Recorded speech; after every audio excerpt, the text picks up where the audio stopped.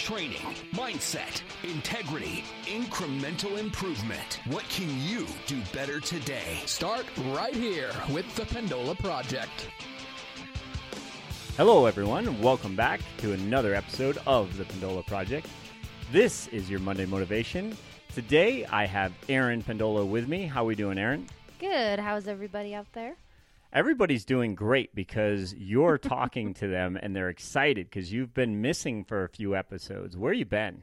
We had some special guests. Now that we're only doing really the Monday Motivations, we don't have, as much time just for the two of us, which is fine because I think people have very much enjoyed our last few weeks of interviews. I'm sure that people really want to get your opinion on today's topic, which is about aesthetics versus athletics. And I always like to refer to you when it comes to stuff like this because I do consider you to be a really top-end, high-level athlete with your background as a professional dancer and then going on to get your black belt in martial arts and doing all sorts of different events that you didn't even necessarily think you would be doing, like Spartan, really pushing yourself, challenging yourself in different areas because you knew it was a bit of a threat to you mentally to overcome some of the obstacles, literally and figuratively, in things like Spartan, right? Yes, but you're giving me way too much credit, but thank you. And, of course, on the other side of things, we do have the aesthetics, which, again, looking at how you train and why you're doing that particular type of training is the topic today. And knowing your why, like we talk about all the time on the podcast, that's a strong part of it. But then also understanding that there are some variables, there are some gray areas, if you will, that you want to put into your training blocks for you. It doesn't necessarily have to make sense to anyone else but you. But just understanding why you're doing what you're doing in your training is important. So we want to talk a little bit about the SAID principle, and that's the specific adaptations to imposed demands. When we have our rituals, when we are training, let's say 3 or 4 days a week, and we get into sort of those set patterns, and today is a leg day, and then the next time I come in, it's going to be chest day, International Chest Day on Mondays, right? Things like this. We get kind of in these patterns. We're going to talk about why we're doing those particular days. Should we be doing a bro split, right? More of a leg day and then a push-pull for the upper body day, things like that? Or should we be mixing it up a little bit with total body integration or even aesthetics? We'll talk about bringing up certain body parts, and do we do that? Is it okay to do that? Should we never train like a bodybuilder because we're an athlete, etc.? So I think today is going to be a really good one, especially with the female perspective and body image, things like that I know there's a lot of, again, misconceptions about training. And do high reps, for example, with low weight. Does that work? Do you do that at all, Aaron, yourself? And why do you do high reps and low weight? That'd be the first question of the day. The answer is yes, I do, but not every workout. So I vary it up. And honestly, right now, I don't necessarily have a plan. And I feel like I haven't had a plan for a while. Just everybody else that's in this position, a lot of us, that there's nothing really in the foreseeable future that we're training for. So it's kind of been nice, actually, though, just to come in and say, okay, today I'm just going to do this because I feel like it. So it really depends on my energy level, just how I'm feeling that day, what I want to be excited about training for that day. So yeah, I will do high rep, low weight, but mixing in those heavy days. For me right now, it's been at least, if I'm training 5 days a week, let's say, maybe 1 to 2 of those days a week are on the heavier side. But I feel like that's something I haven't done as much of, so I'm trying to focus on that a bit more, and then throwing in more conditioning as well, because I will say that not having something to train for, not having a Spartan that I'm looking forward to have to train my conditioning as much. I have backed off that the last few months, so I've just added that back in as well. Okay, so one thing that I really want to get out there right from the get-go, Aaron, is just talking to one of my athletes. Actually, I trained her years ago, but just talking to her on the phone the other day, and she actually had still that conception that lifting heavy might add too much bulk. And this was a question that she actually had for me for her daughter getting ready for track. And when I say I worked with her years ago, we worked to get her out of an injury cycle. So once we did that, we were kind of done with her training. We didn't get to the point where with her we got to really heavy, quote-unquote, lifting patterns. So I think that that's where we didn't really get that education in at the time. But I was just really surprised, but I have to remind myself that there's a lot of influence out there and not necessarily in the right direction. So getting your opinion as a female, though, Aaron, does lifting heavy add bulk to you? Should you be afraid of those heavy weights? I would say no. I mean, the amount of effort of heavy lifting that you would have to dedicate, I mean, you have to make it a very concerted effort if that's your goal to bulk up. So just lifting heavy within your training program is not going to bulk you up. I mean, unless that's your main goal and that's all you're focusing on and that's your intent. But even then, I mean, huge amount of effort would go into quote unquote bulking up. Well, yeah. And even in those cases where you're talking about lifting heavy and then, you know, you think about the strong men out there and those guys, they weigh at least, they really have to get up to 400 pounds, which is crazy to be as strong as humanly possible. But people don't realize that really, if anything, it's all of the additional supportive strength movements they're doing in hypertrophy zones, trying to actually gain as much mass as possible.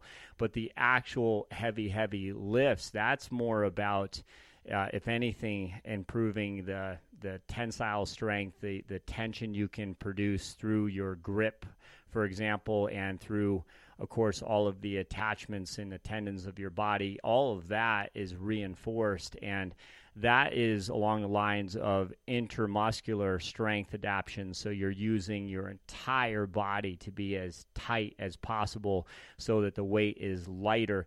That doesn't really bulk you up. That everything can add a little bit of mass, but that's not what bulks those guys up. It's all of the excessive eating and, of course, all of the tons and tons and tons of reps that they're doing besides those heavy lifts to add that mass. And to get back to the client I was talking about with her daughter, the thought that I have, I think about somebody like Allison Felix, who I know had a really, really good max deadlift rep about, I believe it was 3 times her body weight.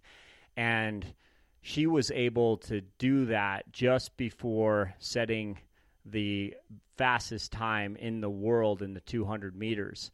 She literally had done that lift, from what I read, that earlier that week, and really just doing a few strong reps like that, obviously with good form and really good mass specific force, helped her run that much faster. But if you look at Allison Felix, you're not looking at a bulky athlete at all, and she really had whips. And so that's going to be the difference, guys, understanding that these types of modalities, these types of strength positions that you get yourself into, or the reps that you're doing, all comes down to your understanding about your form and how you're lifting in those reps. Because if you're lifting with good form for you, if you have those positions and you're confident in those positions, lifting heavy can really help you get to that next level. But it's not what you have to worry about bulking you with. That's going to be more about your nutrition, or more if you're doing intentional higher reps with moderate weight, and that's more of that hypertrophy zone, like 8 to 12 reps. But again, I will just finish with this. 12 reps and higher, that generally speaking is going to be some accumulation that can work for things like face pull-aparts or doing anything that's going to really help to support your strength in other areas. But in general, your body will just adapt to that, and after a certain amount of time, you're not getting a lot of response anymore from your body, and it's just a lot of junk reps that you're doing. So just keep in mind that you don't want to be afraid of the heavy weights. You just have to build up to it. But certainly bulking should not be the concern. If anything, the higher reps are going to encourage more of that hypertrophy or that muscle, extra muscle growth. You want to think of it that way. And we talked a little bit about keeping ourselves at, say, 80 to 90% of our fitness year round. Now, I think that's a very reasonable goal. And from there, we have the ability within, say, 6 weeks to really sharpen up and get ready for a competition. So I personally like to at least keep that level of fitness, which it doesn't take as much time as one might think to really do that, especially if you're dialing in your nutrition, your recovery properly. But to get that extra 10% or so from yourself for your peak level, that takes a lot more effort, a lot more, can be more time consuming, but just a lot more planning in general. So that can be overwhelming, and I don't like to push myself to that limit too often. I like to try to quote unquote peak maybe for 2 times a year, something like that. And that's where I think our training conversation here can steer towards what can we do to maintain a good base level year round, and how should we change things up, when should we change things up, etc. So let's talk about that high rep, low weight for a minute. A lot of people are on higher rep programs, and although the lower weight is going to provide a stimulus for us, especially if we're beginning. And I actually encourage beginners to, make sure that they're, for example, focusing more on their breathing patterns and getting that air out longer than they're breathing in, and just getting comfortable even rebreathing or holding their breathing patterns at sticking points in their archetype. Say in a squat, you're at the bottom of the squat, and as you come down into that squat and you're doing that knee bend and you get to, let's say, that bottom position, which might be, say, parallel or ass to grass, depending on who you are, then you're rebreathing in that position with light weight. I think that that's a great way to get comfortable with the movement, to really slow the movement down so it's more triphasic, if you will. So you're taking it down slow, you're holding your position, you're taking it up slow. That's a triphasic type of rep. And that allows you to really register things like the breathing pattern. And also, are my knees, are they not in a good position? Do I need to change my foot position? Do I need to work a little bit more on ankle mobility because I can feel the restriction there? The more you take momentum out, I think the better you can register how things are feeling, how your body is moving in these positions. So there is a time and place, I think, for some of the lower weight options that you have. But I'm on the higher rep end of things, I've kind of steered away from that a little bit more with those main compound archetypes like the squat.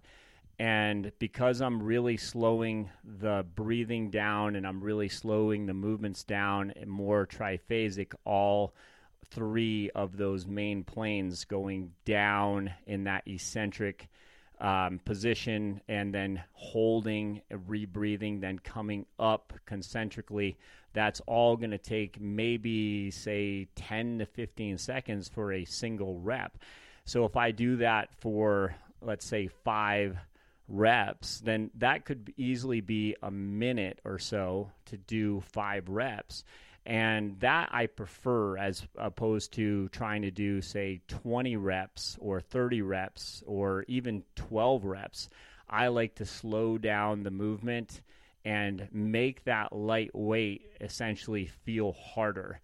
And I feel like that is the best way to take that approach with a more compound lift. And although sometimes with things like the supportive strength movements, so movements like your face pull-aparts and movements that deal with, say, abduction of the hip, like doing something that is going to be a little bit more specific to a certain area, I might go a little bit higher reps with low weight in those supportive strength positions that I'm doing. What do you think about that? Yeah, when you're saying the high rep, low weight, I mean, sometimes the low weight for me is just my body weight. And that's a low enough weight that, like, I depend on, well, like I said, when I come in the morning or whenever I'm working out, like, what's my energy like that day? And to me, a heavy day is so much more energy consuming, and I have to be mentally prepared more so for that day than I would for, say, my body weight or my quote unquote conditioning day. So I'll take those higher reps just at my body weight, and I can run through all my archetypes just body weight, but switching up the movements. And then by 45 minutes of pretty much nonstop activity with just my body weight, I mean, I felt like I've gotten my accessory movements in, worked on some of those areas that need more attention that on my heavy days don't get hit quite as well. That's how I've been structuring my training as of now. Great. Yeah. And in general, I think it is important that we do lift heavy, that we get progressed to more heavier lifts, especially in the main compound movements that we're discussing here with the squat and the deadlift, things like your bench press or your pull-ups, things like that. But essentially, I don't like to skip the phases before that we just really discussed in detail, where we're owning these positions. If you can breathe and control these positions with lighter weight and you feel confident, then you can start to pick up the weight a little bit more, go through maybe a 6 to 10 rep range, and eventually get yourself down to more like 2 to 5 reps at closer to your max effort. Or if you're talking about reps in reserve, I always leave at least 1 or 2 reps in the tank. So my reps in reserve will usually get to maybe 2 to 3 at my heaviest reps in reserve. That's the way I like to personally do it. But again, if you don't have those prior phases you've gone through, then you go to lift heavy and you're not confident in those positions necessarily. That's where I feel like heavy weights can get a bad rap, and you basically weren't ready for those lifts yet, but it didn't mean you shouldn't be working towards that. Yeah, confidence is a big one in that, especially I find like the deadlift, for example, is just one of those people have such a mental block where either they have performed a deadlift in the past and hurt themselves, so now they're just like, nope, I never do deadlifts. I don't do deadlifts. I don't like them. They hurt. So that to me is probably the biggest one to overcome confidence-wise, of getting people to be comfortable in that position again and showing them like, look, you can do this. It's just you have to do it properly, and I'm going to help you get to that point where you feel that you are ready for that. And it's great when people do accomplish something that they were once scared to do or thought that they would never be able to do again. And then once they do that one time, from there, it's easy to start even gaining more and more confidence and now trying new and heavier lifts. Okay, so yeah, I like to take this point about single leg work as well. Oftentimes when we are working one leg, we're now having to go a little bit lighter, of course, than we would with 2 legs, right? So at least half the weight usually, or less. And a lot of times I'll have my athletes start with maybe about 30% or so of their body weight. And that can work sometimes for an archetype like a single leg deadlift, just to get started and to start to get more familiarized with the movement. And again, what we're also doing here is we have a lot less weight that we're putting onto our back. And so now we can get a lot more confident in those positions. and work our way up to as much as, say, 60% of our max effort, but with a single leg. When you do both legs that way, you can do the math there. You're actually getting quite a bit stronger and with less weight on your back, and it gives you a nice building period to where you now are going to that hex bar deadlift, for example, and you have a better position, you have more confidence, you've equaled out your strength between your legs. If you did have a deficit, let's say, or more challenged side, you've equaled that out. And that, I feel like, is a good example of about a progression where you can now gain confidence. You're not worried about getting hurt because you've spent a lot of time just getting very familiar with the pattern that you need to be able to follow to hold the right positions for you and the right patterns. That's a good point with the single leg, because I will do that, well, with myself, but with clients, where even in a squat or something, you might be seeing them do a bilateral movement and something is just not right. Like one hip is not right, the ankle's not right on one side. So then you say regress, but make it a unilateral movement, and then each side has its own time to make corrections. So then you go back to that bilateral movement, whether it's the deadlift or squat, and then you can see that their form has cleaned up as well. And then by doing the single leg work first, like you said, it gets them confident and comfortable in that movement pattern. And then when they do move to that bilateral, they've already had a workup set or two.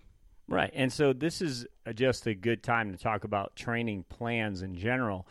When you're writing up a plan for yourself, or when we write them for clients, we're trying to look at where that client really needs to get in more single leg work, and then where we might get away with doing a little bit more bilateral work. So, for example, we might have bilateral squats with single leg hip hinges or deadlift positions.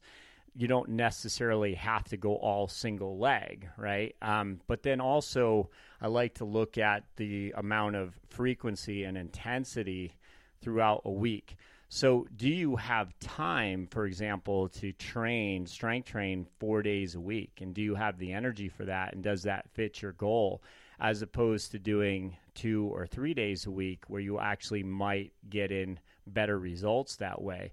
And, for some people, it could be 6 days a week. A lot of it depends on what your schedule is like, what you have time and energy for. But again, what are you doing outside of the gym? So I'll just, again, using my example with running, right now I'm trying to get myself ready for 2021. I don't even know what my specific races are going to be yet with COVID. And so I agree with what you said earlier, is right now I don't have as much specificity in my plan for a specific race, but I am trying to keep myself in general a little bit more fit. And so I'm following that principle that I'm trying to stay within about 80 to 90% of my fitness. That being said, running is still, to me, the forefront in my energy system development plan. So I will actually run the mountains, get done with that, come back into the gym and get in a little bit of leg work. So that becomes my quote-unquote leg day. Even though, in general, I prefer to do more total body integration training, that works out better so that, for me, my legs have a longer recovery time until my next mountain run that's pretty strenuous on my legs. So I can give myself a good 48 to 72 hours of recovery by actually getting in more leg work after my mountain running is done, and just enough that I'm bringing up now some of my weaknesses. So for me, I'm working quite a bit on my calves after my mountain running, because that, for me, especially my left calf, that is a weakness of mine that I'm trying to bring up. Well, for me, every day is leg day. It is. Because I love working my legs. So, I don't split my days. I try to hit total body, but again, I would probably say that my hips, legs get more work than overall, after if you looked at the end of the month, yes, probably my lower half gets a little more work, but I always make sure to tie in, like I said, the things that I know that I need to work on constantly. Push-ups, pull-ups, those are my two probably upper body that I know will benefit me the most for what I need. Obviously, doing the Spartans, I need to be able to push and pull at least my body weight plus, I don't know, 50%, let's say. So that's always my goal. With my training, total body integration, but definitely more focus for aesthetics. If I'm going to be honest, I always feel more confident, and I feel like by looking better or feeling stronger from the hips down, just sets up the rest of my program. Right. In our last podcast, Ryan Golek, he talked about the minimum effective dose principle that he's working on, which is essentially just doing as little as possible and getting the most out of it. And so I like, in my training right now, I like to keep my sessions pretty short, around 30 minutes. Now, part of that is just the amount of work I have to get done in a day for the business, and then also for the energy I have, considering the fact that I'm trying to get in a little bit more mountain running right now, and that's where more of my time and energy is spent. So that being said, I am doing more of what would kind of look like a bro split at this point, which again, I think would surprise people because I'm always talking about total body integration work. But for me, what's working is I can now bring up some areas, and quite honestly, sometimes it is a little bit more about aesthetics, or it can be, and there's nothing wrong with that. So that's where I want to be transparent, and that is with my running, my biceps don't need to be bigger. In fact, at a certain point, that can certainly hinder my performance if I am getting too much upper body work in, for example. But I do want to be as strong as possible, and I do want to look good still. I still have those those wants, I guess you would say, and not a need, but a want. So getting in a little bit of focus training on the shoulders and the arms, there's nothing wrong with that. I give myself a day a week where I can really focus in on that to try to bring those body parts up, because I will naturally just really lean out. But, you know, as I get closer again to my specific races in 2021, that's where I'll let myself obviously streamline and get leaned out as much as possible so I'm as efficient as possible. But I still believe that even getting in some of that aesthetic work and bringing that up a little bit will help overall with even my mountain running. You need a lot of strength, and sometimes gaining a little bit of size is not such a bad thing. Well, yeah, when you look good, you feel good. I mean, that's just, to me, a fact. At least that's how I am. If I look good, then that makes me feel good, and then I feel good, I want to do more, and then that cycle just keeps going, and it's a good cycle to have. The better you feel, the more you want to do, so the more you do, the better you feel, and it just kind of keeps going from there. Yeah, and I just, you know, that's where I think it's important that people looking at goals that they may, for instance, want to be able to lean out a little bit more at times of the year, and other times they want to maybe add a little bit of mass. I think huge fluctuations, that might not be a great thing. I think that is stressful on the body. But if I'm within, say, 7 or 8 pounds of my racing weight, but I feel a little bit better about how I look during the year, plus the fact that it just changes up my training a bit so I don't get bored, I think that's a good thing. And, of course, when I'm leaning out for a race and now for that time period I'm getting to my racing weight, that's also a change that I like to also see. So that's a new goal to look forward to in that 6 weeks is, okay, now how streamlined can I get? How efficient can I get? And that gives me a perspective, though, on overall when I talk to clients or I talk to people just generally interested in what is fitness. Well, it really comes down to what are your goals? How do you see yourself? What is going to bring you more confidence? All these things are important. So you might decide that you want to have certain days where you're bringing up areas a little bit more than others, and other days that are more dedicated to supporting your strength, things like that. So I think it's important that we just talk about what it is that we can do for our bodies in the long term, and not just the short term, but also realizing that within any time period, let's say 6 to 12 weeks, it's okay to get off of the mark a little bit and change those goals up so you don't get bored.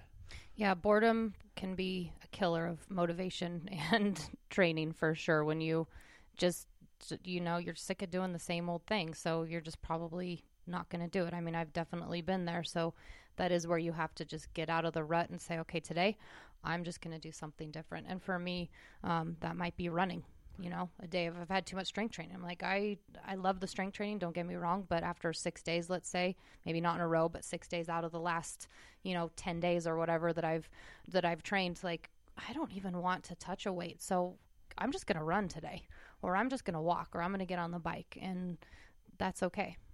Yeah, and I like to think of it like this. If you are always doing the same thing, your body obviously is going to adapt to that, and you're also going to potentially burn out always doing the same thing. So whether or not we're following linear training progressions or non-linear training progressions, I think that's another question that we should answer today, because I get that question a lot. So if you're not familiar, if you're following a linear progression, that would, for example, mean that you're first working on strength and everything you're doing is strength-based. And then you're working on just power and everything is power-based, as opposed to working on a mix of progressions, right? So you could be doing some stability and balance work. You could be doing some base work like that. You could be doing a little bit of strength, and you could be doing a little bit of power. But there's an emphasis in non-linear training progressions that you should have. So in other words, if you're working on several different aspects of your fitness at once, there's going to be an emphasis on strength. There's going to be an emphasis in the next cycle on power, for example. But that is the preferred method that I would use most of the time. Although I will say that I think that blocked training or linear training, I think that actually can be really useful at times. Again, what is the best training you haven't been doing? So if you really know, for example, that your stability needs work, to put in a block of stability work into, say, 3 to 6 weeks. And I especially like doing something for a few weeks and then test. So I really think if you just take 4-week period of time, I might work on stability for an introduction for my new training program 1 week. The next week we're progressing that, and I'm trying to get more confident in that stability. And then the peak week, I'm challenging that stability as much as I can, and then I will test it. So it's important to test at the beginning of a training cycle and then retest. So in that 4th week, I'll test it. Then I usually take the rest of the week to decompress, give my body a break, do some cross training, something simple usually that's not intensive, go for a hike or whatever. And then the next training period, I'm deciding, what do I need to do? Do I need to continue with this stability work, or should I now move into more strength work? So those times, I think blocks can be good, where you are focused almost entirely on one thing at a time. And then overall, I prefer to get in something to do with each of those factors. So I might warm up and make sure I start with some stability, for example, then do something explosive and get my nervous system primed up, work on that power, then go into my strength, finish off with some strength for that day. So that might be an example of how I do a nonlinear progressive workout. Yeah, speaking as the trainer here, not the client, but as the trainer to my clients, most of my clients I see on, twice a week. That's for me the most common schedule. So if I only have people in here 2 days a week, then both of those days generally are nonlinear, or most of their entire program is nonlinear, because I feel like I have 2 out of the 7 days to be effective with you. So I'm going to try to hit each phase, or each, each cycle. Yeah. The strength, the power, the stability, because I feel like that's necessary. But on the flip side of that, I do have a client that I train mostly virtually. I'll see her once a month. We come in and we do that reassessment or a retest, and we go through. Then when she's on her own, she's more of a linear approach, because she's working on some past injuries that need to be addressed. And so for her, it is a little more of that linear approach, where right now we're just working on strength. And we've been doing that for the last, this will be her 4th week coming up. And then I'll reassess. And then maybe at that point, she might go through another 4 weeks of just strength, depending. So again, it just really depends on if you're talking about your clients, who you're dealing with. And then when it comes to yourself, of course, knowing what you need to train for yourself. Yeah, I mentioned before that right now I am getting into a little bit more of these splits that are almost like bro splits. But again, if you look at my entire week, I'm doing all of this mountain running. I have only so much time and energy, but I am training every day, 6 days a week. I'll take Sundays off completely. So you're looking at a 6-day plan for me right now, which is why that works in those blocks really well. But I'm going to throw a stone here and say I can't stand it when I hear about somebody hiring a trainer and they're only coming into the gym a couple days a week with their trainer, and they do a leg day. Now, how much can you really get out of that one leg day? You know, if you're Ronnie Coleman and you're at that level of a bodybuilder and you have a leg day and you trash your legs because you're that elite and you can get that extreme, and by the way, probably paying for that later on in your life like he has, that makes sense for that type of person, that type of athlete. Ronnie Coleman, best bodybuilder of all time, maybe, right? And so I'm sure that he would tell you that he would do that all over again to win his Mr. Olympia titles, even though he's had countless back surgeries now, right? But my point to that is that the amount of effort and time and intensity you're putting onto your legs in one day, you could get a lot more out of that by sharing the workload and getting more done with your whole body over a 2 or 3 day period. So I do think total body work is the way to go, especially with clients that are only getting in 2 or 3 sessions a week. And let's assume that conditioning also has to be in those training sessions. For most of our clients, they do, because they're not really doing much outside of the gym. And I'm happy, to be honest with you, if I have a client that is coming in at 2 or 3 times a week, I will do with them that more intensive work that takes a little bit more structure.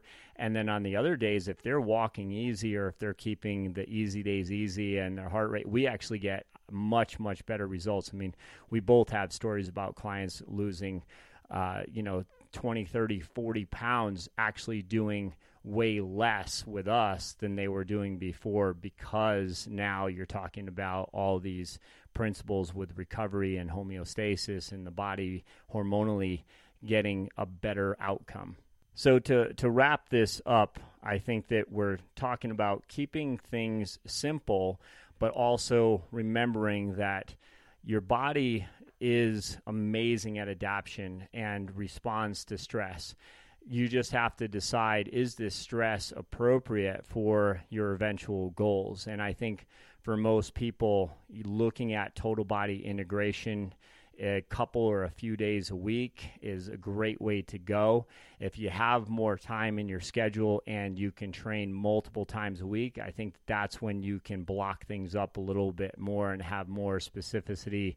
And with more training in your background, if your history is 10 years veteran training in the gym, then of course your body can take more reps and take more overall sets, and that might be even where it's necessary to to turn things a little bit more into a push-pull day, for example, for the upper body.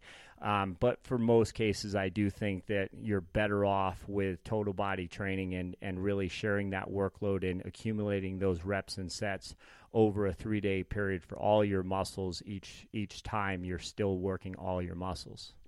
Well, we hope you enjoyed this episode and got some useful information out of it.